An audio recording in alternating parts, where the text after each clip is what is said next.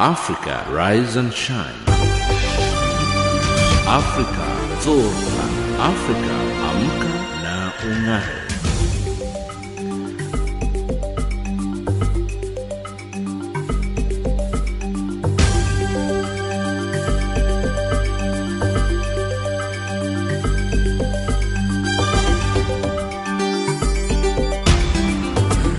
Good morning and a very warm welcome to Africa Rise and Shine. This is Channel Africa, the voice of the African Renaissance, coming to you live from Johannesburg in South Africa.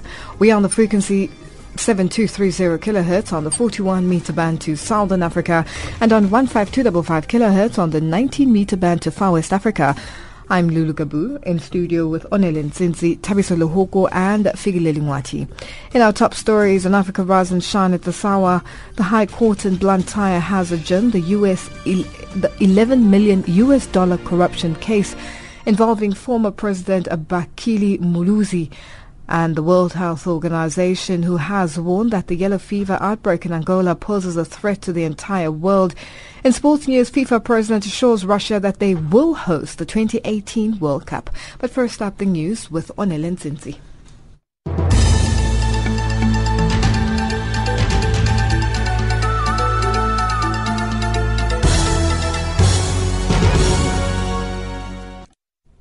Thank you, Lulu.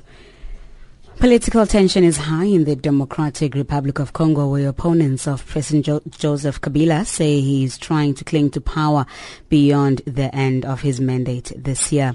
Police in southeastern DRC fired tear gas on Wednesday to disperse hundreds of anti-government protesters who accused security forces of vandalizing protesters of opposition leaders. Violent protests over the issue in January last year left more than 40 people dead.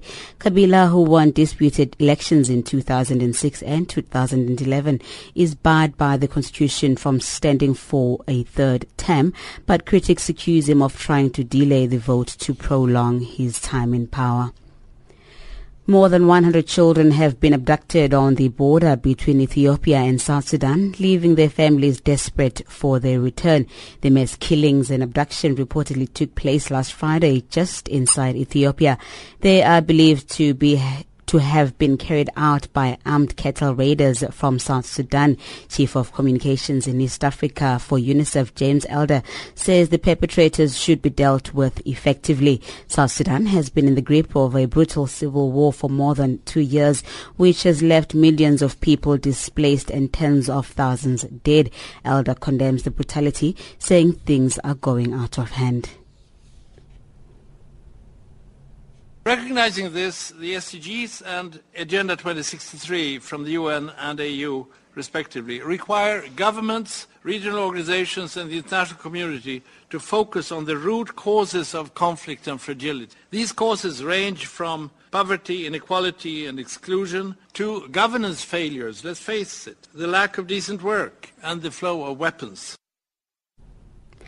Young survivors of sexual violence by peacekeepers in Central African Republic say they've received little help, even as the international community pledged to do more. The United Nations says it is, together with its entities, working to refer victims quickly to service providers and give them the assistance they need. The UN has been in the spotlight for months over allegations of child rape and other sexual abuses by its peacekeepers, especially those based in CAR and the DRC. Senior U.S. officials are warning of deepening links between the Islamic State and Boko Haram. America's UN envoy Samantha Powers and the top U.S. military officials visited Chad, highlighting the country's uncertain position in dealing with hostile militant groups and unstable neighboring governments. And finally, the African Union's commitment to stop conflict across the continent by 2020 is ambitious but critically important.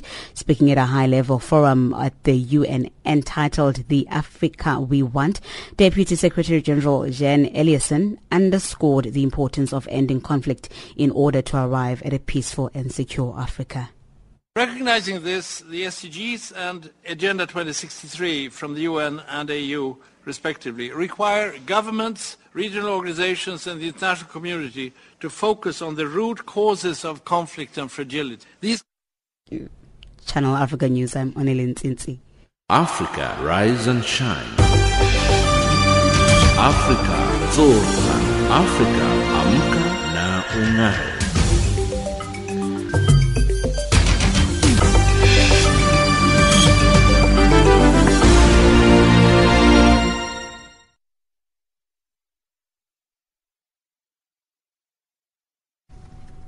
Thank you, Onele. It is 8:05 Central African Time and you're listening to Africa Rise and Shine. We're coming to you live from Johannesburg in South Africa.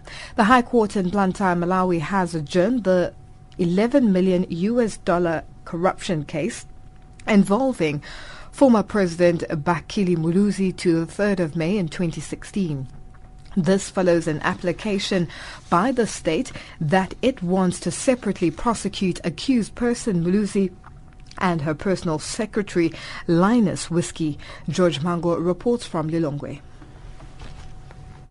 This means that Malawians will have to wait a little longer before they hear whether their donor money and taxes went into Muluzi's personal bank accounts between 1999 and 2004. This contradicts a ruling made in February this year that the case should be concluded within 2 weeks as per an agreement between the state and defense teams. Last week, the case was adjourned on 2 consecutive times on the basis that the defense witness was taken ill. The proceedings were also stopped after Linus Whiskey collapsed as the defense continued to cross-examine the first witness, Victor Banda. Whiskey was rushed to Blantyre Adventist Hospital for medical attention. The defense team, led by Tamando Chokoto, said Whiskey's medical report shows a diagnosis and recommended a 3-day bed rest and an appointment for review on April 22, 2016. Currently, about $145,000 has been deducted from $11 million. This after the first witness, Victor Banda, agreed that the money should not be part of the cumulative figure as there was no proof it was acquired corruptly. The deductions, among others, include money from Muluzi's Intaja Trading and distributors and loans from Loita Investment Bank and Standard Bank, which he got for the construction of Keza Office Park. Earlier, Deputy SB Director Renek Matemba had this to say. The moment the property is valued and it's instituted, it will go to reducing his sentence. So it's in his favor and not us as the state. The state had, through the Anti-Corruption Bureau, asked High Court Judge McLean Kamambe that the 2 accused persons, Muluzi and Whiskey, be prosecuted separately. The application requires that the 2 meet in the chambers on April 29, 2016, where a formal application will be made and the defense counsel will respond. The defense had made protests to the application. Out of the 15 counts, only 13 out of 15 are relating to the second accused, Whiskey. Whiskey is answering 3 counts, including 2 pertaining to theft by a person employed in the public service. The 3rd charge is giving a false report or information to the Anti-Corruption Bureau. For over 6 years, Muluzi has been answering charges of corruption in which he is accused of squandering public funds amounting to $11 million. The case has stalled due to the ill health of Muluzi. George Muhango, Channel Africa, Lilongwe. The debate on the budget vote of the Office of South Africa's Chief Justice generated tension between the ruling ANC and opposition DA and EFF in the light of the Constitutional Court ruling on the Nkandla security upgrade. It was also announced that Deputy Chief Justice Dikgang Moseneke will go on retirement in 2 months' time. Our Parliament correspondent Mercedes Besent, who has been monitoring the debate, filed this report. Before the opening of the debate, Justice and Correctional Services Minister Michael Masuta delivered his speech on the budget vote for the Office of the Chief Justice. Almost R1 billion has been budgeted for the remuneration and benefits of judges for this financial year. House Chairperson, over the 3-year medium-term expenditure framework period, the OCJ has been allocated a total budget of 5.8 billion. For the 2016-17 financial year, the allocated budget amounts to 1.785 billion. Of this amount, 920.057 million is allocated to judges' remuneration and benefits. Masuta also praised the outgoing Deputy Chief Justice Dikgang Moseneke and the President of the Supreme Court of Appeal Lex Mpati, saying their contribution in the judiciary will not go unnoticed. Let me announce the imminent retirement of Deputy Chief Justice Moseneke and the President of the Supreme Court of Appeal, Justice Lex Mpati, in the next 2 months. Both have served our judiciary with great distinction and with honor, and made an indelible contribution in sharpening our jurisprudence in this country. The alleged failure of the Truth and Reconciliation Commission program and the landmark Constitutional Court ruling against President Jacob Zuma and the National Assembly also dominated the debate. The chairperson of the Justice and Correctional Services Committee, Matole Motshekga, says there's a need for Parliament to reopen the debate on the TRC. He says this is sparked by the parole of the convicted murderers of the slain former SACP leader Chris Hani. The decision of Gauteng High Court to grant parole to murderers of Chris Hani has opened the debate on the Truth and Reconciliation Commission. The African Union is also seized with the matter. Parliament appears to have failed and or neglected to monitor and ensure the implementation of the recommendations of the Truth and Reconciliation Commission. EFF MP Mabatu Mukause praised the Office of the Chief Justice, saying the EFF supports the budget allocation for this office. This is only the second year the Office of the Chief Justice has been allocated its own budget. And we are proud of the critical role played by this office and the judiciary as a whole in maintaining law and order in the Republic of South Africa and for preventing our country from sliding into kleptocracy. DA MP Glenis Breitenbach criticized the National Assembly Speaker Baleka Mbete, the President and the ANC Secretary General for what she says giving their own interpretation of the Constitutional Court judgment into the Nkandla security upgrades. The Speaker went so far as to make a puerile assertion that courts finding that the National Assembly's conduct was inconsistent with the Constitution was different from saying it violated the Constitution. The President and Mr. Mantashe showed utter disrespect for the people of South Africa with their utterances, undermining people's intelligence and ridiculing the constitutional principles that the Chief Justice so eloquently spelt out in the Nkandla judgment. But ANC MP Bongani Bongo accused the DA of hypocrisy, saying the DA was against President Jacob Zuma's decision to appoint Mogoeng as Chief Justice almost 5 years ago. I think one writer who wrote said the DA does not like black people. I think this has been exposed now, because when they only like black people when they behave like them and act like them and speak like them. That is the only time they like black people. Because when the Chief Justice was appointed, they let everyone in civil society to say the Chief Justice must not be appointed. Point of order. He's not the right person to be appointed. But today, they are the ones who are protecting him like no one's business. All political parties were in support of the budget vote of the Office of the Chief Justice. That report by our parliamentary correspondent Mercedes Besent. South Africa's civil rights lawyer George Bizos says hope exists for a unified South Africa for all who live in it. He was thanking political parties in the city of Johannesburg for unanimously agreeing to honour him and Rivonia trialist Andrew Mlangeni for their contribution to South Africa's democracy. Advocate Bizos says despite their political differences, these parties demonstrated a shared vision of what is valuable to the country. Debo Mokobo reports. Former Rivonia trialist Andrew Mlangeni and civil rights lawyer advocate George Bizos are now free men of the city of Johannesburg. This is the highest award that the city through its mayor can bestow on its citizens. Past recipients include former President Nelson Mandela and Ahmed Kathrada, among others. Although there is no monetary benefits and privileges to the award, the recipients were happy and humbled by the recognition. Advocate George Bizos thanked the different political parties in the council for agreeing to honor them, saying this bodes well for the country's democracy. I'm very pleased to hear that the people of the council, whatever differences there may be amongst them of a political nature, they can actually agree on having a function such as this today. Thank you very much. Let's carry on. Let's make true the words of the Constitution that South Africa belongs to all those who live in it. Advocate Bezos also says although he's worried about some of the challenges facing the country, people should not be pessimistic about the future. I get upset when people say that Mandela let us down. We actually managed to avoid a bloody civil war in South Africa by agreeing to the so-called sunset clauses. That's true that there's poverty, joblessness, that there are problems, but actually being pessimistic about it is not an answer.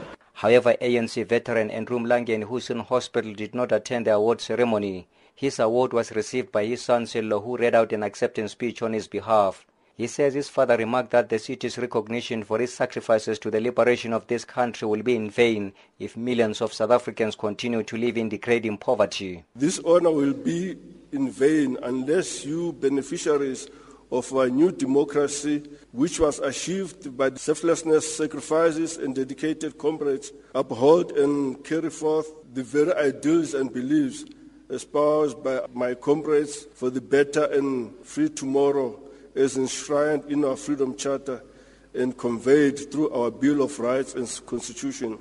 On recent political developments in the country, Mlangeni says as part of the ANC family, they discuss all the challenges facing their political home. He says his father is always optimistic that the ANC will overcome all its challenges. I mean, we do speak. He's a very disciplined member of the ANC with a long vision that the future is still bright. We might have this, at the moment, the difficulties that we are facing, but nothing is impossible that we cannot overcome it and come out of that as a strong party again. Joburg Mayor Park Stawe has since visited Mlangeni in hospital to present his award. He says for their commitment to non-racialism and prosperous country, both Mlangeni and Bezos are good examples for South Africans to emulate. They are men who have fought consistently for freedom and equality. And our great city is proud to recognize their lifelong commitment to these values. We hope, without arrogance or presumption, to follow them in the path that they have opened for us, and to commit ourselves to working for personal and social freedom as they have done so outstandingly. Honorable Mlangeni and Advocate Bezos, as South Africans, we aspire to walk in your footsteps and realize the ideals and values that you represent. Meanwhile, Sello Mlangeni says his father is recovering well, insisting that there is no need to panic. I am Tebo Mokobe in Johannesburg. It's 8:18 Central African Time and you're listening to Africa Rise and Shine. We're coming to you live from Johannesburg in South Africa. South Sudan rebel leader Riek Machar has ignored a passionate plea by United Nations Secretary General Ban Ki-moon to go to Juba and join President Salva Kiir in forming a transitional government of national unity. Machar was expected in the country earlier this week but failed to land there twice after disagreeing with the authorities in the capital, Juba, to allow him to enter the capital with heavy weapons, including anti-tank missiles. James Shimangula reports.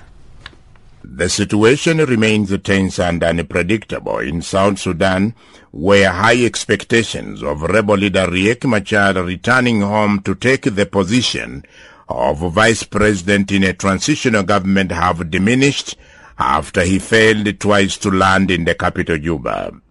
Now the Juba government is contacting Machar with a view to reaching an agreement on transportation of his heavy military equipment to the capital. William Ezekiel, Riek Machar's spokesman, says had the Juba government allowed Machar to land in Juba with his heavy military equipment and also allow his anti-tank military hardware to be transported by road to Juba, the rebel leader would have been in the country today. However, Ezekiel was not in a position to say precisely when Machar is to arrive in Juba, simply saying his homecoming depends on the government's permission to allow his military hardware to reach Juba.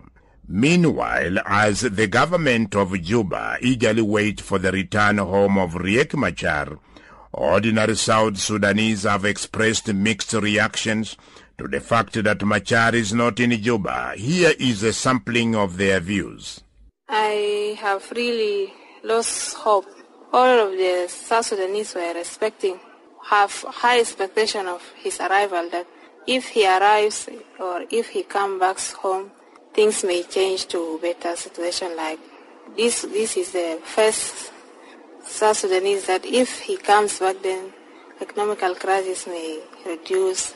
But now, he promised to come. I personally really lose hope.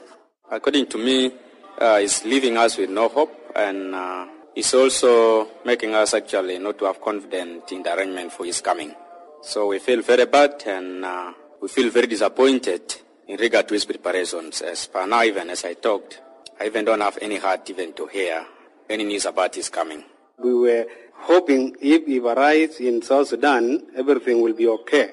The suffering which the citizens of South Sudan suffering, I think if he was arrived in South Sudan, everything will be changed in terms of good and even in terms of road also, because there is a lot of problem on the road.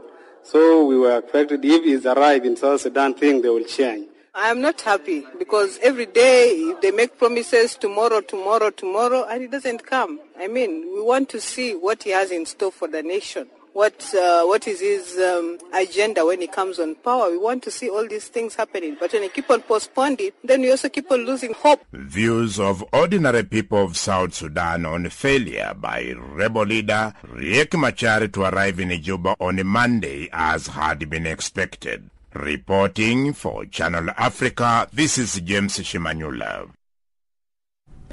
The World Health Organization, WHO, has warned that the yellow fever outbreak in Angola poses a threat to the entire world.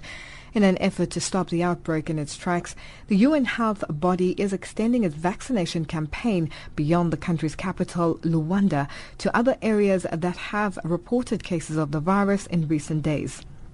So far, the outbreak has spread to nearly every province in the country. The WHO's estimates show that close to 2,000 suspected cases have been reported since last December, including about 250 deaths. More from the spokesperson for the WHO, Tariq Yazarevich. This has been decided because there is local transmission of yellow fever virus in other provinces other than the capital, Luanda. So we are starting with those two provinces that will see yellow fever vaccine arrive and people will be vaccinated, so we can try to contain this outbreak in Huambo and Belenga provinces. But again, we will see if there is a need to extend even further, because as you know, to contain the yellow fever outbreak, it is really important that everyone gets vaccinated in the area where we have a local transmission. Tariq, how many people have been vaccinated so far, and how many more do you hope to reach? Right now, we have already vaccinated around 6 million people in the capital, Luanda, and therefore we have seen that number of cases of yellow fever has dropped as a result of this vaccination. We have so far vaccinated 1 million people since the beginning of the vaccination in provinces Huambo and Belenga. We also hope that 2.1 million people will be vaccinated in coming days and weeks, so we can really try to stop this outbreak before see more exported cases, as we have seen in some neighboring countries so far. What specific challenges are being faced by this campaign? Well, obviously, it is first important that we ensure there is enough of vaccines. We have already signaled many times that the stockpile of yellow fever vaccine is 6 million doses per year, and this stockpile has been depleted. Now, we managed during the month of March to replenish the stock with the help of our partners.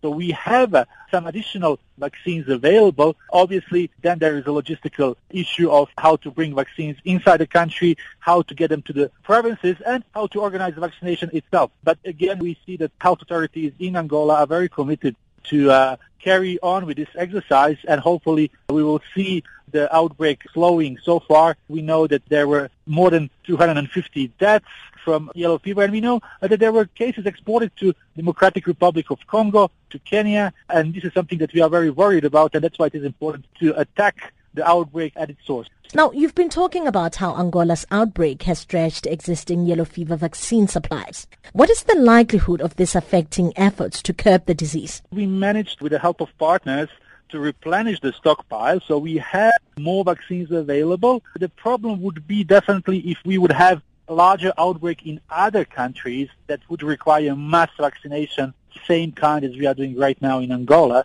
and this would put additional burden on already stretched vaccine production. Vaccine production is about 80 million doses per year. There are only 4 manufacturers. Lots of these vaccines go into routine immunization in countries where yellow fever is endemic, but also into the mass vaccination campaigns as we do it now. Again, so it is important that on one hand, we work with manufacturers to try to see how the production can be increased and how financing can be ensured, but on the other hand, really try to stop the outbreak where it is right now. Just before I let you go, Tariq, how is the virus transmitted and what are the symptoms? Well, the virus is transmitted through a mosquito bite. It is basically the same mosquito that is carrying other diseases such as the chikungunya, such as Zika. Basically, you will get yellow fever if mosquito has bitten infected person before you and then will transmit that virus to you through the bite. Many people will not have any symptoms. Symptoms are usually similar to those of other diseases, and that's fever, that's muscle pain. Only in 1 out of 5 persons we will see that yellow fever may enter its toxic phase, where it would cause jaundice, it would cause problem with the organs, and if people don't receive support care, may have a fatal issue. So it is very, very important that people are vaccinated because there is no specific treatment right now, but vaccination is very effective. That was Tariq Yazarevich, spokesperson for the World Health Organization, on the line from Geneva, Switzerland, speaking to Elizabeth Lidicha. The country could generate up to 6 billion rand annually with the sugar-sweetened beverage tax announced by government earlier this year. It could also reduce the number of obese people by 220,000 over the next 3 years. These are some of the findings from research conducted by Priceless SA, a unit of Wits University School of Public Health. Tabile Mbele reports. South Africa has a growing obesity burden. We are in the top 3 countries globally with high obesity numbers. Close to 40% of women and 11% of men are classified as obese.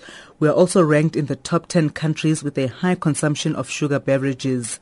Professor Karen Hoffman of Priceless South Africa says sugar tax would reduce the number of obese people by 250,000 and have financial benefits for the country as well. A 20% tax, our modelling shows that there would probably be about 6 billion rand in revenue annually from that tax that can be used for many other very important purposes in South Africa. We could use that money for improving the quality of care in the hospitals, in the primary care clinics. We could also use that money to educate people at universities. The Center for Diabetes and Endocrinology says the money should be used to subsidize fruits and vegetables and to promote healthy lifestyles in order to reduce the increasing burden of non-communicable diseases or diseases of lifestyle. Hamish van Wyk is a dietitian at the center. My big question is, where's that money going? If that money is going to go to making healthy food cheaper, then you'll have my blessing. Because if you look at South Africa, 60% of women in South Africa say when they go to the grocery shop, do you know what the number one thing is they think of? Food price. So you're not going, oh, I must be healthy. That's only 14% of women consider healthy eating when they go buy food. It's price. And if unhealthy food is cheap, if sugar-containing beverages are relatively cheap, people will buy it. They have no idea that these things are actually killing them. Van Wyk says in South Africa the highest sugar consumption is in children, which explains the growing number of younger children having diabetes. Professor Hoffman says they've taken lessons from at least 12 other countries who've also introduced sugar tax, such as Mexico. We're in the top 10 of sugar-sweetened beverage consumers. South Africans consume approximately 31 kilograms of sugar a year. But what's very important about this particular tax is in South Africa and in other countries is that it's liquid sugar. Liquid sugar is particularly bad. So to get back to your question about the labeling, it would make a huge difference for people to know how many teaspoons of sugar they are consuming when they consume a sugar-sweetened beverage. Professor Hoffman says a series of steps have to be taken to address the obesity problem caused by sugar consumption in South Africa. We should be labelling all the sugary beverages. We should be labelling all food that contains a certain amount more of sugar on the front of the pack in big letters that we can all read and understand, and say it in how many teaspoons of sugar rather than grams, which none of us understand. I think that will help people. Not marketing beverages to children is very important because the biggest consumers are the youth. Critics of sugar tax have described the singling out of one category of products for taxes as discriminatory and also believe this will unfairly penalize poor consumers. Government intends to introduce the sugar tax on the 1st of April 2017. Tabile Mpele, SABC News, Johannesburg. Our headlines up next with Onele Nsinsi.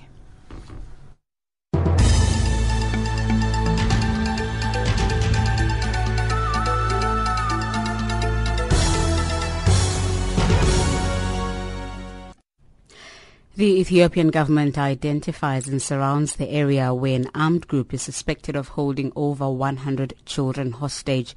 DRC police fired tear gas to disperse hundreds of anti-government protesters who accused security forces of vandalizing protesters of opposition leaders. And young survivors of sexual violence by peacekeepers in Central African Republic say they've received little help even as the international community pledged to do more. Channel Africa News, I'm Onele Nsinsi.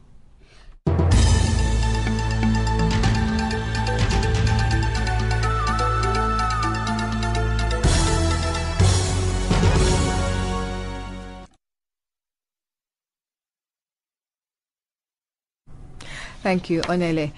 The International Medical Humanitarian Organization Doctors Without Borders, MSF, has called for a fast-track plan to scale up HIV treatment in West and Central Africa if the United Nations targets to defeat AIDS globally are to be met.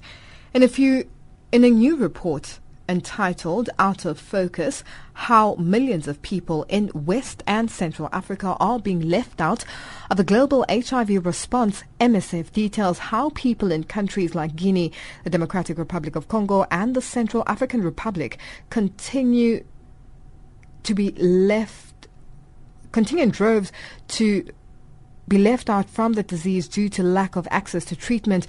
In our weekly look at health issues, we focus attention on the developments in HIV in Francophone countries of Sub-Saharan Africa with Amanda Banda tomorrow.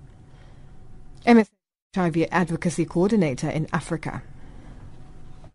What MSF sees in our projects in West and Central Africa actually reminds us of the situation in South Africa in 1999 and other countries in the Southern African region at a time before ARVs were widely available, and you saw HIV-positive people typically on the verge of death.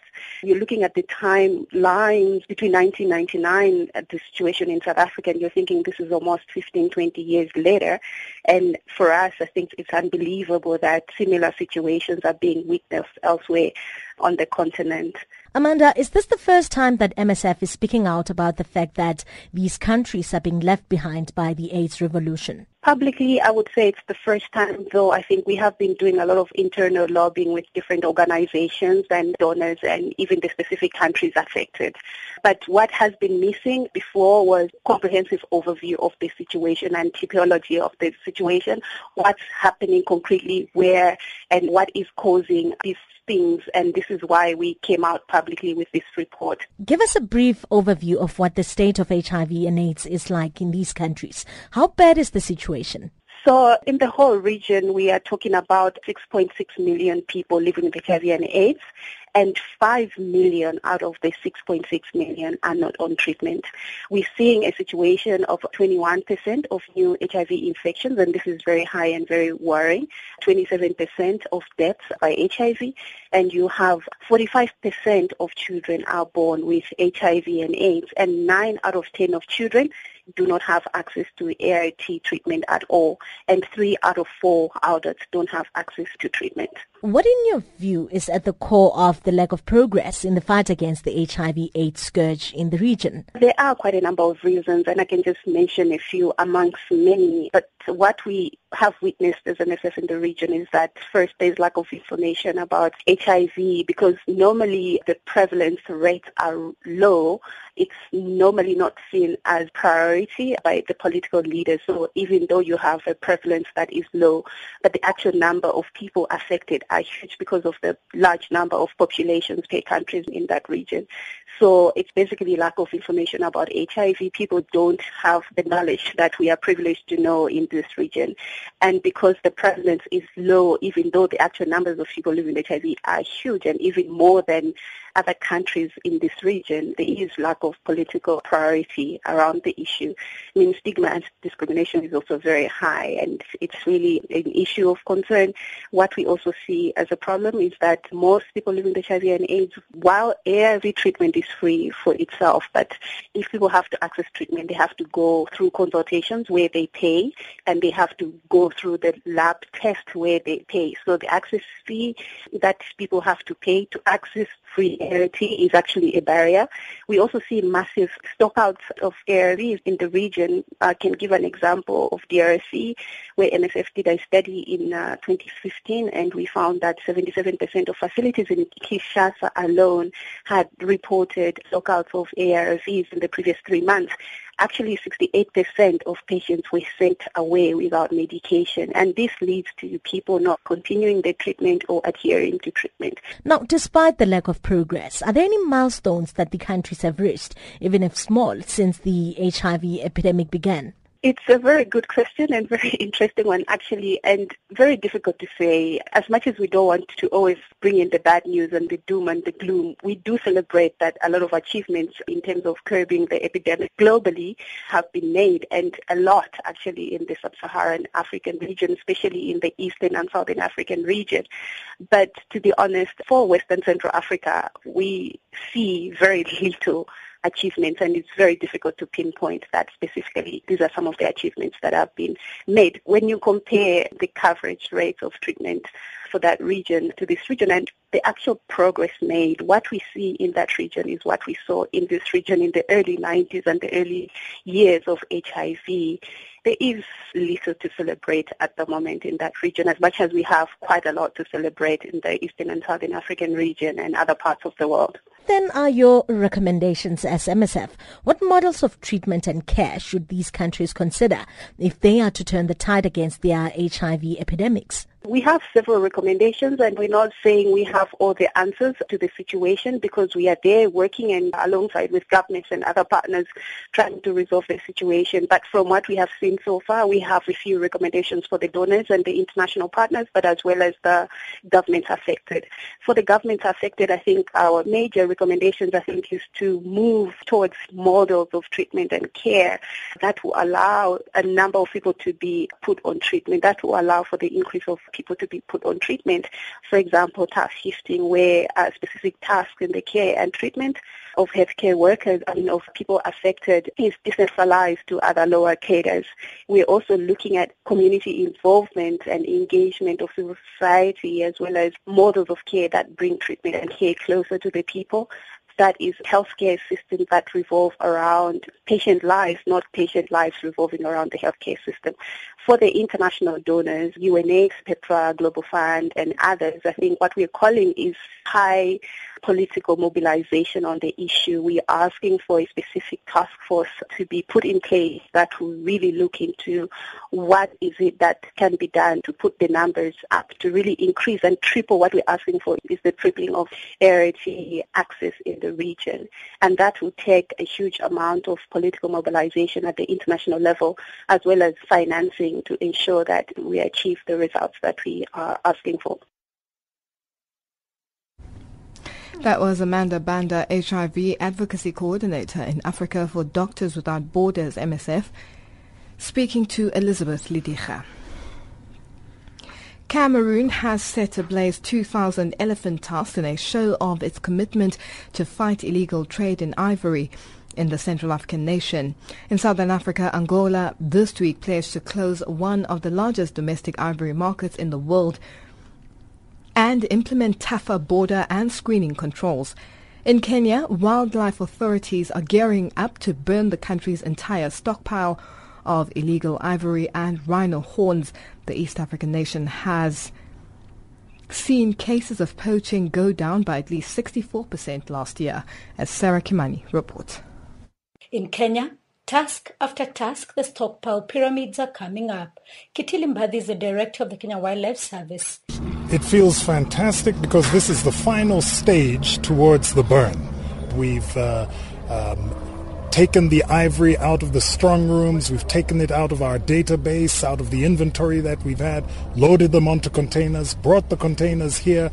Now this is the end, where we are taking them out of the containers and building the ivory pyramids.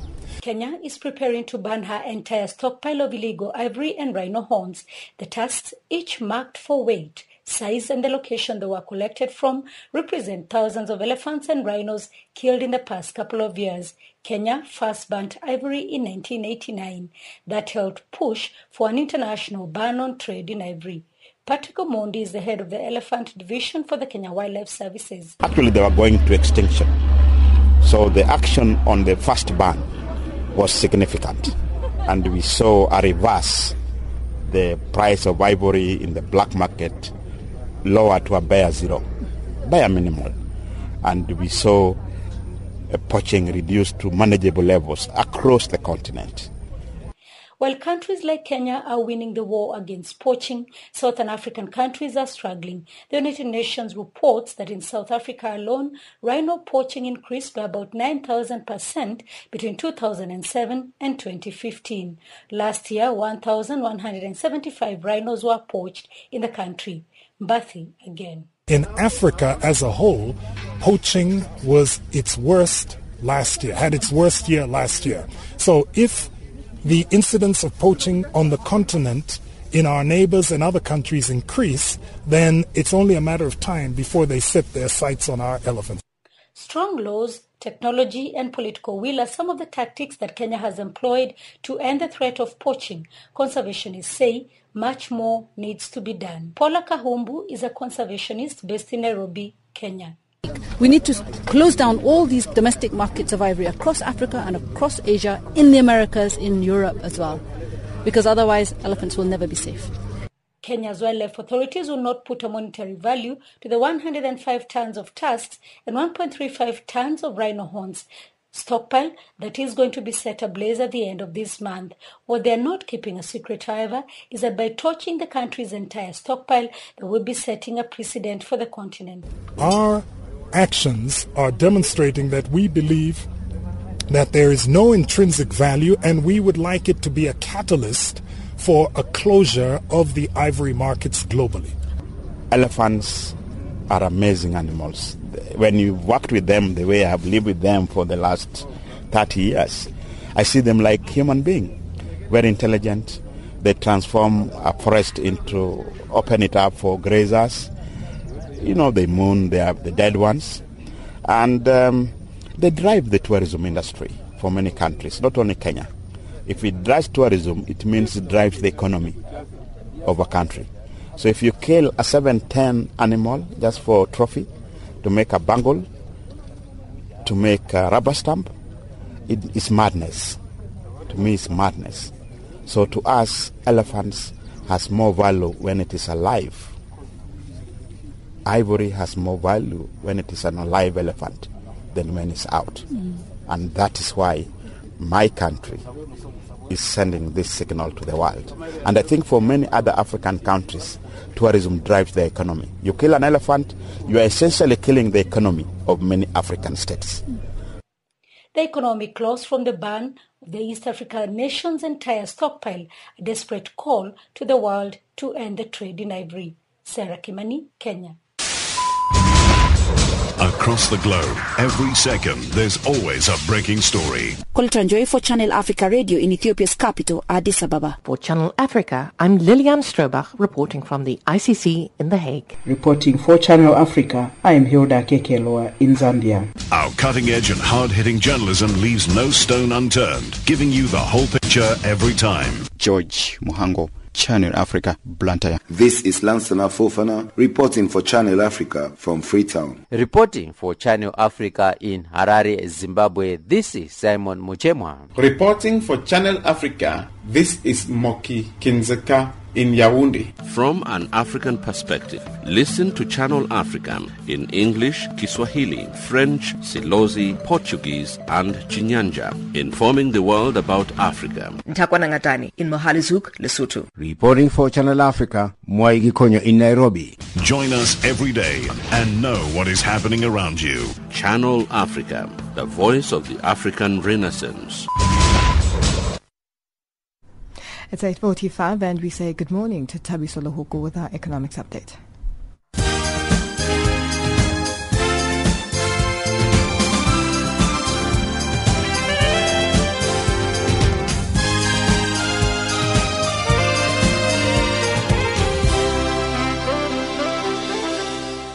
Thanks, Lou.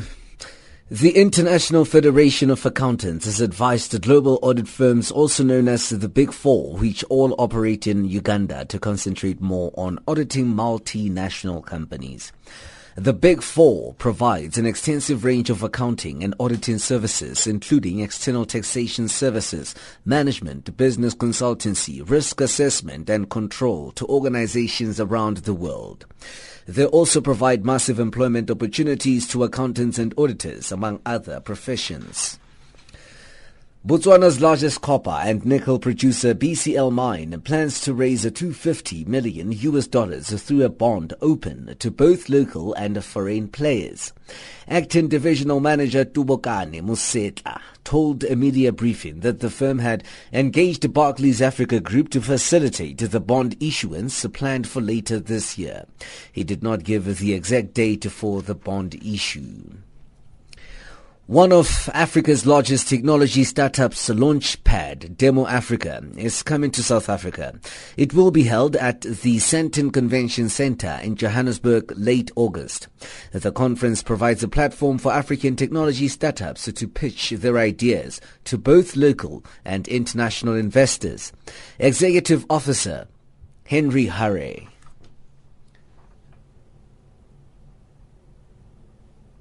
Demo Africa is a launch pad for technology companies from Africa. So in its simplest form, that's what it is. So what we do is we look out, we go across the continent looking for interesting startups that are developing technology solutions to solve specific problems within the continent. The number of Rwandese owning mobile phones has increased slightly. Rwanda Utilities Regulatory Authority mobile phone subscription statistics for March indicate an increase of 0.4%. This compares to a decrease of 0.21% in February. According to the report, Airtel Rwanda was the biggest gainer with 1.676 million subscribers in March. Burundi's year-on-year inflation has eased to 4.3% in March. Food inflation in the 12 months to March slowed to 0.4%. Despite falling inflation, the economy has been battered by a year-long political crisis. Western donors have reduced vital aid, leaving the country more dependent on its modest tea and coffee exports. The US dollar trades at 14.26 in South Africa, 10.50 in Botswana, 9.21 in Zambia, 6.9 British pound, 8.8 euro, gold $1,248, the platinum $1,020 an ounce, Brent crude oil $45, 9.3 cents a barrel. Africa rise and shine.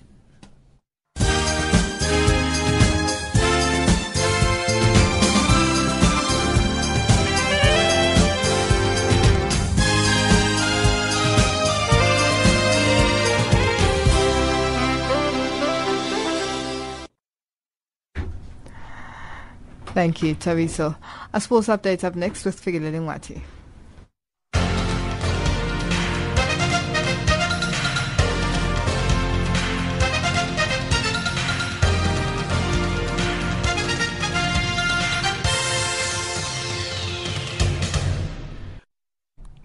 In our sports update this hour, South African football side Mamelodi Sundowns will be relegated to the second-tier CAF Confederations Cup after bowing out of the lucrative African Champions League in the third round. This after they were knocked out by AS Vita Club from the Democratic Republic of Congo at the Lucas Moripe Stadium in Pretoria last night. Sundowns won the match 2-1 on the night, but bowed out on away goal rule after Vita won 1-0 10 days ago in Kinshasa. The visitors scored first in the first half, but the hosts converted a penalty on the stroke of half-time courtesy of the veteran defender Thabo Ntete. And Sundowns have been bundled out, second round DRC and Mazembe. But Musimani says their tactics were spot on, but lack of experience and naivety is what caused them the tie. FIFA President Gianni Infantino visited the upper house of the Russian parliament, the Federation Council, and gave assurance that Russia would host the 2018 Soccer World Cup.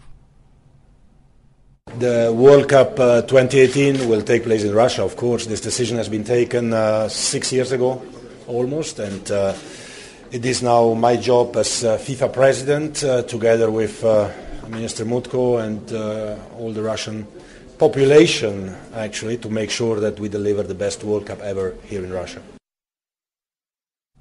And soccer great Pelé and world record sprinter Usain Bolt appeared together in Midtown Manhattan to cut the ribbon at the grand opening of the New York City flagship location of Hublot. And Pelé, regarded by many as the greatest soccer player ever to play the sport, he's never played in the Olympics. That time I became professional, and the professional that time could not play in the Olympics. Then, in the whole my career, I never play in the Olympics. Then I make a joke, say, that's the reason Brazil never won the championship, because I never play. And then now I was talking with my friends, I say, listen, I have 6 months to prepare, 5 months to prepare to say goodbye in my country. But unfortunately, I got a surgery, hip replacement. Maybe I don't gonna be in shape to play, but I'm gonna try to play my first Olympics game in Brazil. That is so emotional for us, and then I hope we have a excellent tournament there. Pelé added that he believes, despite Brazil's current political and economic issues, they are going to have a perfect Olympic game. Unfortunately, I agree with you, with people who worry about the situation in Brazil, because delay a little bit some construction, some facility, but fortunately, I think now everything is going to be done for the Olympics. But we have a little political problem now. This is making we worry a little bit about the situation. But I think this will be very soon clear, and then we're going to have a perfect Olympics game. And finally, 3 Botswana Kofukan Federation karatekas are in Sofia for the annual Kofukan World Cup. The 3 athletes were selected after impressive performances at the Kofukan Open in February. The World Karateka and Karate Federation sanctioned tournament is penciled for one of Europe's oldest and historically rich capital city of Bulgaria this weekend. European karate powerhouses such as France, Italy and Greece, amongst others, are expected to grace the championships, which will also see some of Africa's finest crops of karatekas, especially from the north of the Sahara Desert, take part. In the last edition of the tournament, which is organized by the Shidoru Karate Do International BKF, sent 4 athletes to the much fancied matches. And that's your sport news this hour.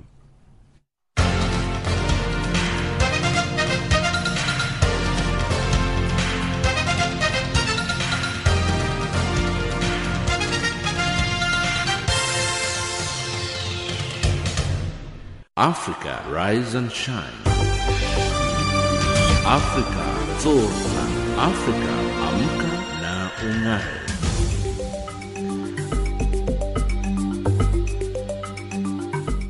Recapping our top stories on Africa Rise and Shine this hour, the High Court in Blantyre has adjourned the $11 million corruption case involving former President Bakili Muluzi, and the World Health Organization has warned that the yellow fever outbreak in Angola poses a threat to the entire world.